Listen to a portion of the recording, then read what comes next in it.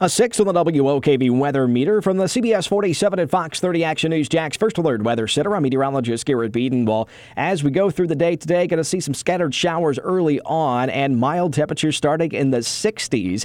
Then, as we go through the late morning and into the afternoon, we'll see a line of showers and storms beginning to develop ahead of a cold front to our north and west, moving through southeast Georgia down through the panhandle of Florida, and then eventually getting to us by about lunchtime or so, moving offshore by about 5 o'clock. But before that and in between, when those thunderstorms are individually moving off to the north and east around 30-plus miles per hour at times, we'll be seeing the potential for some damaging wind gusts of 40 to 50 and even 60 miles per hour. Also, some hail associated with these thunderstorms. That's the potential as well. An isolated tornado threat, that's on the low end, but not zero. Something we'll be watching First Alert Doppler HD very closely for, with these individual cells racing off again to the north and east as the main line of showers and storms pushes off to the south and east with the cold front pushing through the area. It'll be a warm day regardless, though, reaching the low 80s, pretty breezy as well. A southwest wind around 10 to 20 miles per hour with higher gusts. We'll be clearing out the sky after 5 to 6 p.m. or so, and temperatures will begin to drop from the 80s down to the 50s overnight, around 50 degrees for the morning low on your Wednesday.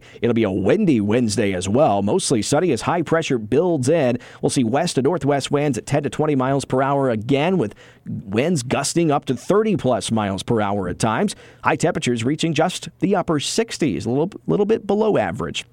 On Thursday, inland spots west of Highway 301 will start off in the upper 30s, around 40 degrees in Jacksonville.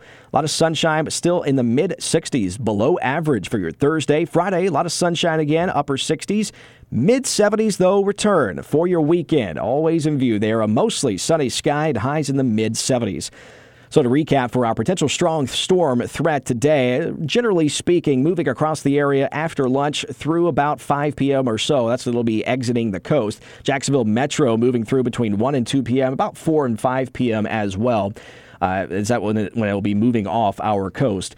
A general line of storms, again, will be moving from the northwest to the south and east. Individual cells will be racing to the north and east around 30 to 40 miles per hour. Our main threats, damaging wind gusts. There is some potential for some hail. A brief heavy rainfall with each one of these clusters of showers and storms. And then that isolated tornado threat. It'd be a quick spin up on the tail end of one of these discrete cells if they can get going for tomorrow. So the main threat, the damaging wind gusts. We'll be watching it on First Alert Doppler HD.